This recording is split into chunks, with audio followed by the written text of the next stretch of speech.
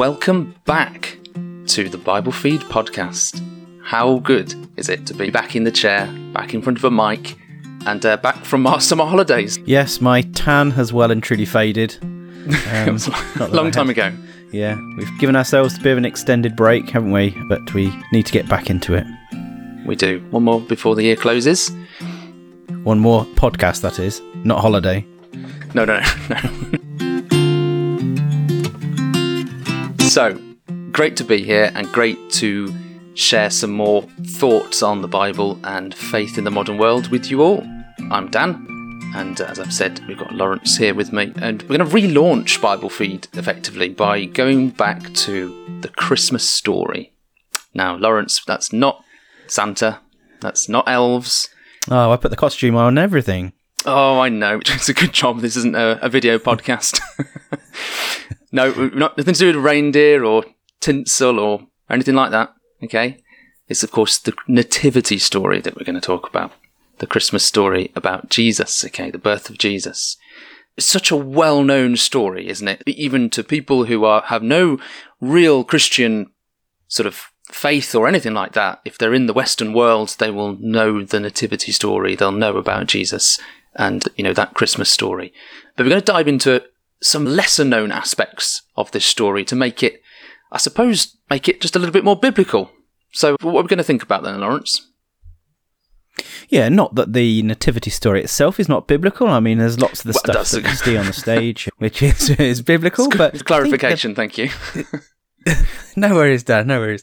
But it's more about maybe looking around the edges of the nativity story, maybe some of the characters that we don't often look at, and using them as a trigger to think about the group of Bible believers at the time and what they were waiting for. Okay, so we're going to centre it around an old gentleman called Simeon and an old lady called Anna. And maybe we'll throw in a couple of turtle doves and some young pigeons along the way as well. Great. And a partridge in a pear tree? Well, yeah, I couldn't find any biblical reference to partridges in the pear trees. So it just sounded like you would get there in the end, but maybe not. Yeah, I know, the 12 Days of Christmas song and whatnot. So, yeah, what we're going to do, let's have a look at Luke chapter 2, because obviously you'll know that Jesus appears in the gospel records, and Luke is one of those gospel records. And we're going to centre some of our thoughts in Luke chapter 2. So these events are focused at not necessarily Jesus's family and the things that happen in his family, but it's more about what people were looking at the Hebrew scriptures for. So the aim of the episode then is to use this passage in Luke 2 and these characters here, which don't really ever feature in a nativity play or anything like that normally, but they're really front and centre in what happened in the events around the birth of Jesus. But what they do is they firmly place Jesus in a historical context, don't they? In a moment in time in the Jewish heritage. They place him in a moment in time that relates him so much to the Jewish scriptures and what people were expecting at that time. So quite often the nativity play, the nativity story, will be seen outside of that context, outside of that culture, in a nice Church of England village school in the UK. But we've got to lift it up from there, haven't we, and put it back into Bethlehem in a sense. We're looking at what is going on in the lives of people and what's their mindset and what scripture are they reading and what hope do they have. That's kind of what we're going to look at. So on that morning of those events, it wasn't all about snowfall and presents and Rudolph and whatnot. It was about some individuals, Jews, hoping for something. And that's what we want to think about. Sure. Because I think that will also help us when we come to this time of year to go, what is this event? How much of it is an epoch in the purpose of God? And how do we think about it? How do we get the same sense of anticipation that folks had in Bethlehem and surrounding area at that time? Yeah, that sounds good. So, shall we jump into Luke 2 then? So, verse 21, at the end of 8 days, when he was circumcised, he was called Jesus, the name given by the angel before he was conceived in the womb. So I suppose it's 8 days after that Christmas morning. But, I think that's pretty very much connected to his birth. 8 days later, we can fit this into a nativity story. What strikes me with that is you get such a very Jewish thing straight away, don't you? He's circumcised, like any Jewish boy. Like any Jewish boy at that time, he's circumcised. So it absolutely makes him within that time and place and culture. Yeah. And it's interesting that Paul, later on in the Acts of the Apostles, he talks about people being circumcised on the 8th day as being a symbol of being like a Jew. Like, I'm a Jew of the Jews, like circumcised on the 8th day, like I'm a really good, proper Jew. And so what we're seeing here is a link back, isn't it, to that sign of the covenant that happens all those years ago, and we find rooted in the Old Testament. Absolutely. Links him to Abraham, to all those things. So that's pretty cool. Shall I carry on reading then? Oh, yes, please, Dan. I was loving the dulcet tones. I thought I did a good job. And when the time came for their purification according to the law of Moses, they brought him up to Jerusalem to present him to the Lord, as it is written in the law of the Lord, every male who first opens the womb shall be called holy to the Lord. Okay, so what's going on there? This isn't normally on that Yorkshire school, Church of England school stage, is it? I forget that scene. I don't think I was ever involved in that scene. Yeah.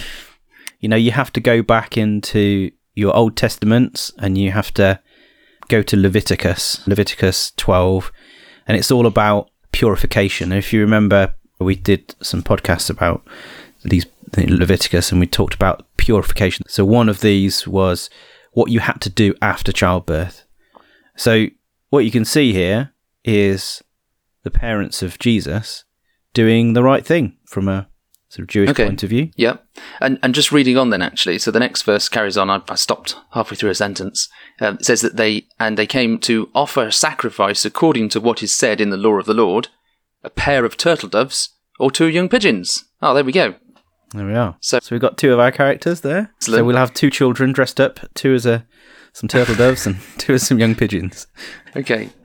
So, and that's interesting, isn't it? Because when you go back, it's not really what we're going to be looking at, but just as an aside, in Leviticus, this purification ritual, if you choose a pair of turtle doves or 2 young pigeons, it's effectively a replacement for more expensive animals, isn't it?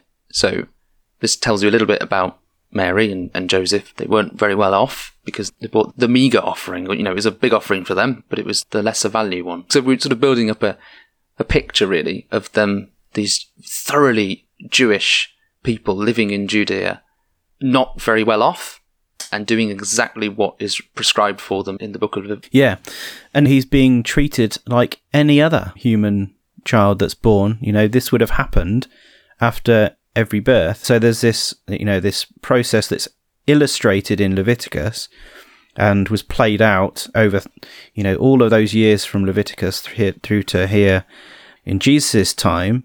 And it was all linked with a covenant, like these promises that God was making to the nation of Israel about hope and about the future and about something covenanted. Yeah, these little features from the law and from Leviticus, they're reminders of mortality, aren't they? Like, very much so. And you did the Leviticus episode with Paul, didn't you? Yeah. To anyone who has not gone back in the archives, not that far away, I don't think. I think it was this year. It's really interesting how that was teaching them so much about these things that inevitably happen as a consequence of our mortality. But at this point, Jesus is just in the world as an ordinary child, an ordinary boy, a baby boy, circumcised on the 8th day. All these purification rituals happen. He's part of Israel, part of the covenant that God had with Israel by birth. He's thoroughly part of that moment as well, in that moment of history. Yeah, and it's interesting. I remember Paul did a lot of study on the structure of Leviticus for that session. And what I really was struck by when Paul was describing it was the central part of Leviticus. Like, Leviticus is like, it's not your snuggle up on a Sunday evening with a book type of read. It's, lots of laws of purification, sacrifices, what happens when you get leprosy, all these kind of things. And in the middle of that, Paul illustrated that you've got the Day of Atonement, and it's pointing forward to, that something is going to come. Okay. So we've hit quite immediately with the Old Testament, the Hebrew Scriptures. Now, of course, Mary and Joseph, they didn't call it the Old Testament, did they, at that time, when they considered the scrolls of Leviticus? But they certainly would have thought about it as the Torah, the Nevi'im, and the Ketuvim, TNK, which is where the Tanakh the word comes from, doesn't it? The law, the prophets, and the writings. So, 3 sections of Scripture, which is basically our Old Testament, isn't it? But ordered in a different way. So we need to perhaps bear that in mind. But let's read a little bit more, find out what happens next, because we haven't got to the old man and the old lady yet, have we?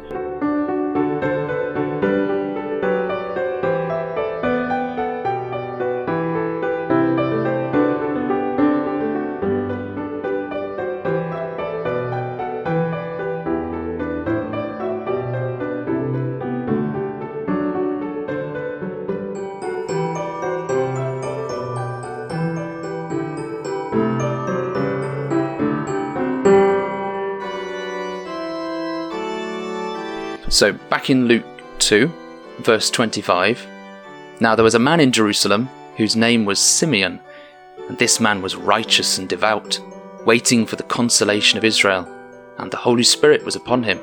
And it had been revealed to him by the Holy Spirit that he would not see death before he had seen the Lord's Christ. And he came in the Spirit into the temple, and when the parents brought in the child Jesus to do for him according to the custom of the law, he took him up in his arms and blessed God and said, Lord, now you are letting your servant depart in peace according to your word. For my eyes have seen your salvation that you have prepared in the presence of all peoples, a light for revelation to the Gentiles and for glory to your people Israel. And his father and his mother marvelled at what was said about him. And Simeon blessed them and said to Mary his mother, Behold, this child is appointed for the fall and rising of many in Israel, and for a sign that is opposed, and a sword will pierce through your own soul also, so that thoughts from many hearts may be revealed. Wow. Great reading, Dan. We've found Simeon, the old man. So I think this is a tremendous passage. Here is an old man who has just been waiting for something for his whole life, and he's waiting for that thing to happen, and he knows that when it's happened, he can pass on, he can die. It's all good. God's purpose is moving forward, and his salvation is here. So Simeon, when he looks at Jesus and the birth of Jesus, he sees the culmination of a whole load of things that he's got in his mind of that's going to happen. Yeah. You know that the Christmas story often seems like it's the beginning, isn't it? God's just deciding to bring a bit of salvation to the world. Lovely, nice he's done that. But actually, for Simeon, this is the end. This is what everything's been building up towards. And there's a whole prequel to this. And I suppose even the very fact that we have called this the New Testament means, actually there is an old one as well. Whether that old and new are particularly the best descriptors of this, but this is way into the story. There's a whole backstory that is there, and he quotes, doesn't he? He's quoting from various places in Isaiah, I think. Yeah. So his mind is obviously just full of the Tanakh, the law, the prophets, and the writings, and it's just full of all these things. And he uses that phrase, doesn't he? Waiting for the consolation of Israel. So his mind goes straight to Isaiah, and there's like a jumble of verses from Isaiah. And again, Isaiah would not have been split up into chapters and verses like we have it split up into chapters and verses. It would have been a stream of text which would have been punctuated by bits of poetry, so they would have known where these things were on the page, and when I say page I mean the scroll. So he would have gone to bits of Isaiah. So Isaiah 49 verse 6 for us, halfway through that verse it says, I will make you as the light of the nations, that my salvation may reach to the ends of the earth. Go and look at Isaiah 52:10, 42:6, Yep. 60 verse 3, all of those. I've got 52:10 up. So Take it away. 52:10. The Lord has bared his holy arm before the eyes of all the nations, and all the ends of the earth shall see the salvation of our God. So that's very much, what did he say? For my eyes have seen your salvation that you prepared in the presence of all peoples. Yeah. So there's this anticipation in Isaiah, isn't there? This salvation that's going to come, and this light of revelation to the Gentiles. Yeah. Where else? So 42:6. I am the Lord. I have called you in righteousness. I will take you by the hand and keep you. I will give you as a covenant for the people, a light for the nations, to open the eyes of the blind, and to bring out the prisoners from the dungeon, from the prison, those who sit in darkness. Yeah. So it's interesting how, he's not saying, right, I'm going to just quote from exactly this verse. He's merging these themes that he's seen in Isaiah, and he's merging them all together into this thought. And this thought is, look, the consolation of Israel is here. Here it is. Yeah. And that's a really interesting phrase in itself, isn't it? The consolation of Israel. Consolation being comfort, really, isn't it? Yeah. And that reminds me very much of Isaiah, which is the start of this latter part of which is comfort.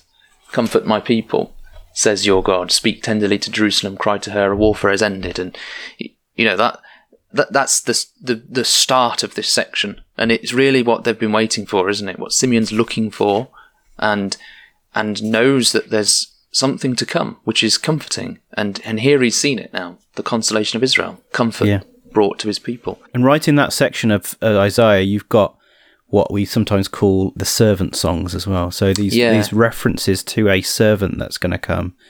So his mind has plonked himself right in the bit of Isaiah that is talking about the comfort, the consolation of Israel. It's talking about this character of a servant that's coming to going to do some things. One explanation or one interpretation of the servant throughout that section of Isaiah, and particularly the suffering servant, the Jewish interpretation typically is this is about, collectively, this is about the people of Israel, the people of God. This is about the Jewish people.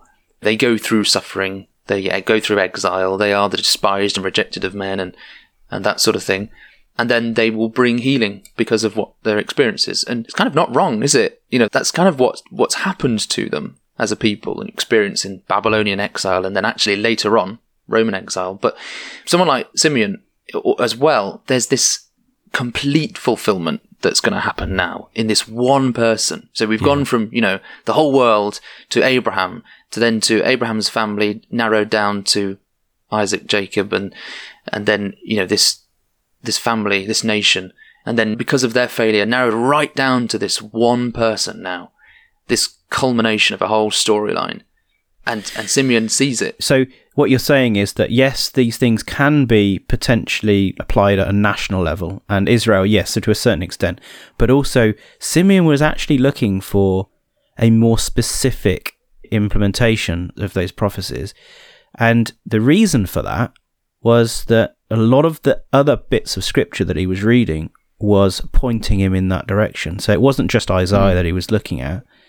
He was using the rest of his Hebrew scriptures, so the law, the prophets and the writings, and he was using those to bring his mind to a particular point in history where this individual would come onto the stage. Okay. Yeah, at risk of going off on one of our infamous tangents, Laurence, where do you think Simeon may have, I'll allow you to speculate. What was he thinking about? He would have been an avid reader of scripture. The fact that he could literally walk up to Jesus, lift him in the air and start quoting scripture means that he had it in his head, right? So, and in the Jewish tradition there, they would have learnt huge passages and chunks of scripture. Sure, yeah. So he would have, I think, gone to the overall structure of the Tanakh. So the whole structure of the Tanakh points us and leads the reader to say something is coming, something's not quite finished, and something is just about to happen. Like, not just the contents which you can go and look at, like you can drop into Isaiah and you can see that, but the whole structure of the Tanakh is built in that way to kind of lead the reader into a point of and a peak of anticipation. Should we have a look at an example? Yeah, let's do that. So we've got 3 sections in the Tanakh. So how does that work? How does that teach us that something's coming? Okay, obviously the first part of the Tanakh is the Torah. The Torah is the first 5 books of our Bible. It's called the Law. It's Genesis through to Deuteronomy. So Deuteronomy, again, is a fascinating book in its own right. Okay, you can go. We did a whole session on that. Go to the end of Deuteronomy, because the end of Deuteronomy is the end of this book, and they would have had it as a scroll, and they would have had those 5 books in a scroll, and they would have gone to the end right at the end of Deuteronomy, verse chapter 34 with us, but they would have just literally gone to the end of the scroll. Yeah. And you get a description of the death of Moses, and it's a really fascinating piece of scripture. Right, so verse 5, watch out for the mystery deaths, okay? The mystery deaths and burials. Okay. So Moses, the servant of the Lord, died there in the land of Moab, according to the word of the Lord. Remember who's the last person who has talked about there? The Lord. And he buried him in the valley in the land of Moab, opposite Beth Peor. But no one knows the place of his burial to this day. So that's a mystery, Laurence. It's a mystery. Yeah. I love a mystery. So here we have this character, Moses, dying. Nobody knows where he's buried. Like, he's one of the most famous people in the whole of Jewish history. Nobody knows where he's buried. Like, he went up to the top of a mountain and nobody saw anything of him. It's like a mystery. He's disappeared. And God has somehow buried him in the land of Moab. Then later on then as well, verse 10, is this kind of like, there has not arisen a prophet since in Israel like Moses, whom the Lord knew face to face. It's like, that's right. And then that's it. We've lost Moses. He's gone. We don't know where he went, where he was buried, and we're waiting for someone else. Yeah, and interestingly, it introduces us to Joshua, the son of Nun, who is in the spirit of wisdom, for Moses had laid his hands on him. And we're just about, so then you're just about to read Joshua, and then there's a comment saying, well, there's a prophet not like unto Moses has arisen. So obviously Joshua wasn't that person. So the end of these first 5 books is basically leading the reader to go, there's going to be a prophet like unto Moses, and he's going to come. Yeah, because that's Deuteronomy 18, isn't it? Which says that there will be a prophet like Moses. That comes. Right. So, but and it ends. It's signed off by saying, "Oh, by the way, we're still waiting."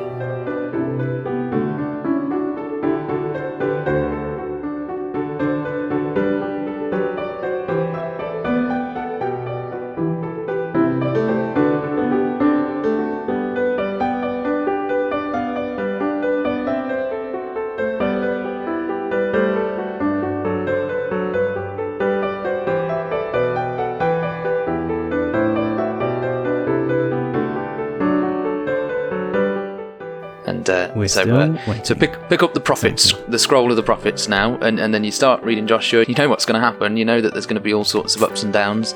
But then you get to the end of the prophets, don't you, in Malachi? So briefly, Laurence, what goes on at the end of Malachi? Well, there's only another mystery death, Dan. It talks about a gentleman called Elijah. And what happened to Elijah? Where was Elijah buried? Well, that's the old chariots of fire thing, isn't it?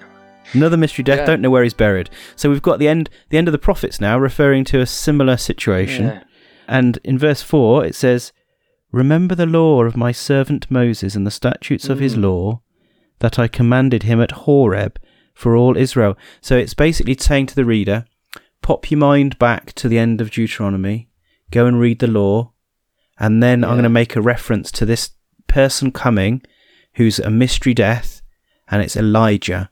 And Elijah is somehow going to connect back the hearts of the brethren to their father. And it's going to magically, well, not magically, it's going to connect them back together. And that's the end of the prophet scroll. Like, you finish the scroll and you're like, wait a minute, that's a cliffhanger. Don't leave us there. So, it does feel like there's a very deliberate sort of, unsatisfactory ending to these sections. Which is really fascinating. It's basically trying to get you to buy the next episode, isn't it? That's right. That's right. Well, the next episode is the writings, okay? Yeah. Okay. So that's the Psalms and Proverbs and the wisdom books, but it ends with Chronicles, doesn't it? So, this is the bit that's completely out of our order, completely different from the order that we have in our Old Testament. But Chronicles ends, and I like this one, because it's halfway through a sentence, isn't it? Do you want to read it? Okay. So this is the proclamation of Cyrus, okay? Thus says Cyrus, king of Persia, the Lord, the God of heaven, has given me all the kingdoms of the earth, and he has charged me to build him a house at Jerusalem, which is in Judah. Whoever is among you of all his people, may the Lord his God be with him. Let him go up. And that's it. and the reason I read it like that is because actually, very helpfully in our order, Ezra is over the page, which is not in the order the Tanakh would be laid out. But the proclamation is there. It's the end of verse 1 and then verse 2. We've literally just read it word for word. And then verse 3 of Ezra 1. Whoever is among you of all his people, may his God be with him, and let him go up to Jerusalem, which is in Judah, and rebuild the house of the Lord, and carries on. So basically what Chronicles has done is retelling from Adam, 1 Chronicles 1, retelling the whole story of the Tanakh, of the Old Testament, all the way through to the return of exile, and then takes that little bit from Ezra and then says, but it's an unfinished story, so we're going to end halfway through a sentence. Yeah. You work that one out when you get to the end of your Tanakh, which is good, isn't it? Cliffhanger, taken to an extraordinary level. So you can see why Simeon would have been in a peak of excitement when he could see the prophet likened to Moses coming along. He could see this character Elijah, who's referenced in Malachi. He could see this house being built, all referred to in these last sections of his Hebrew scriptures. And he'd been like, here is Jesus, and this is the key that unlocks all of the unfinished story that I know of when I read my Bible. And it's not just him on his own, is it? So shall we dive back into Luke chapter 2? Meanwhile, back in Jerusalem. I'll carry on reading, shall I? And where are we? 36. And there was a prophetess, Anna, the daughter of Phanuel of the tribe of Asher. She was advanced in years, having lived with her husband 7 years from when she was a virgin, and then as a widow until she was 84. She did not depart from the temple, worshipping with fasting and prayer night and day, and coming up at that very hour, she began to give thanks to God and to speak of him to all who were waiting for the redemption of Jerusalem. So, again, you've got Anna here, who is waiting for the redemption of Jerusalem, just like Simeon was waiting for the consolation of Israel. And so there was a group of Jews here that were picking their scriptures up and reading it in a certain way that was leading them towards something. And I think it was the correct way. Obviously, it was the correct way of reading the Hebrew scriptures. Yeah. They were using it not just for the instruction manual that others looked at it for, but they were using it to bring their minds to a point in history, which would be Jesus coming. And there were other people doing the same thing. So the folks that were around the Dead Sea, the Dead Sea Scrolls, the Essenes, they were doing the same thing. And I believe they thought maybe the leader of their sect was this person who was prophesied. And so people were reading scripture and they were seeing that it was culminating and pointing towards a character comcoming. And they were all searching for an ending, and they knew there was an ending to come. That's right. I mean, not everyone was doing that, like you said. So you got like the Pharisees, haven't you? That sect which kind of used their Torah in quite a different way. Not this narrative way, but almost as this stick to sort of make sure that we're all Torah observant, and therefore let's usher in God's kingdom by doing that. Maybe there's a bit of using the scripture to kind of justify their own power, and they were using it as a justification. Yeah. And then Sadducees kind of just not accepting the prophets. No, we'll just ditch those. We'll just stick to the Torah. It's important. We can't say there was one Jewish way to understand the scriptures at the time. There weren't. But the way endorsed here by the fact that Jesus came was this little group of people, Simeon, Anna and everyone else waiting in the temple, waiting for the redemption and the consolation of Israel. I like thinking of them. They would have been there in the temple daily, all the time, as much as possible. There 8 days earlier or whenever it was when Jesus was born down the road in Bethlehem. And I suppose at that time would have really not known anything about it just at that moment. And there he was being born on that holy night. That Christmas morning. We're told, aren't we, that the Holy Spirit got involved with Simeon.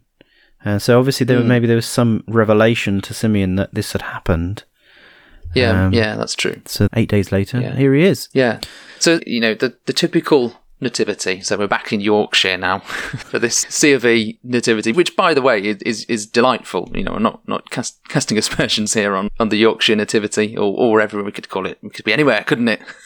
It could be in Warwickshire, couldn't it? It could be in Warwickshire. Could. This beautiful, children's nativity play. Nothing wrong with that. Thoroughly biblical in many ways. Whether there was 3 wise men or angels with wings and all that. Who knows? But it's all about the birth of Jesus and very often, bringing joy and peace and goodwill to all men and things like that. And just really, that's a great start, isn't it? But what we've sort of thought through is that there's this whole backstory to this.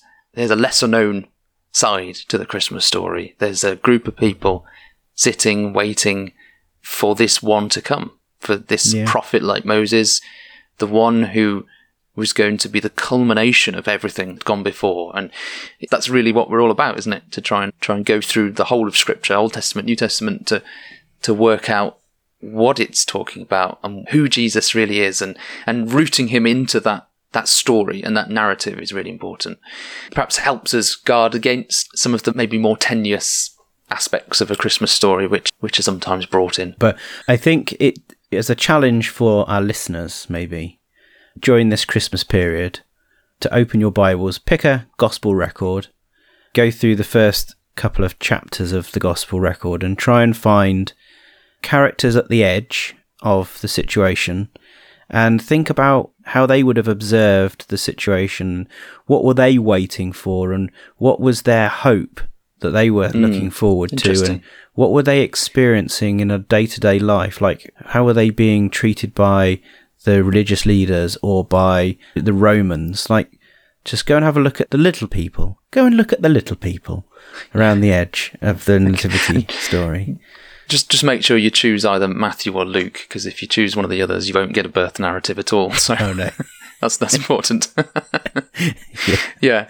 In this season, in this Christmas season, there might be all sorts that you hear. I mean, it might just be Santa and the elves. You're not going to find that in any of the Gospels, of course. But you might hear things like God's come down as a crying baby. God wrapped himself in swaddling clothes and things like that. And you just got to ask yourself the question, haven't you, when you're reading through these narratives? Is it trying to communicate that? Maybe I won't even answer that. Have a look, take up the challenge, read these narratives and think through and make that lesser known Christmas story more well known. That's really what we want to do. Like Jesus did when he was walking with a couple of disciples away from Jerusalem.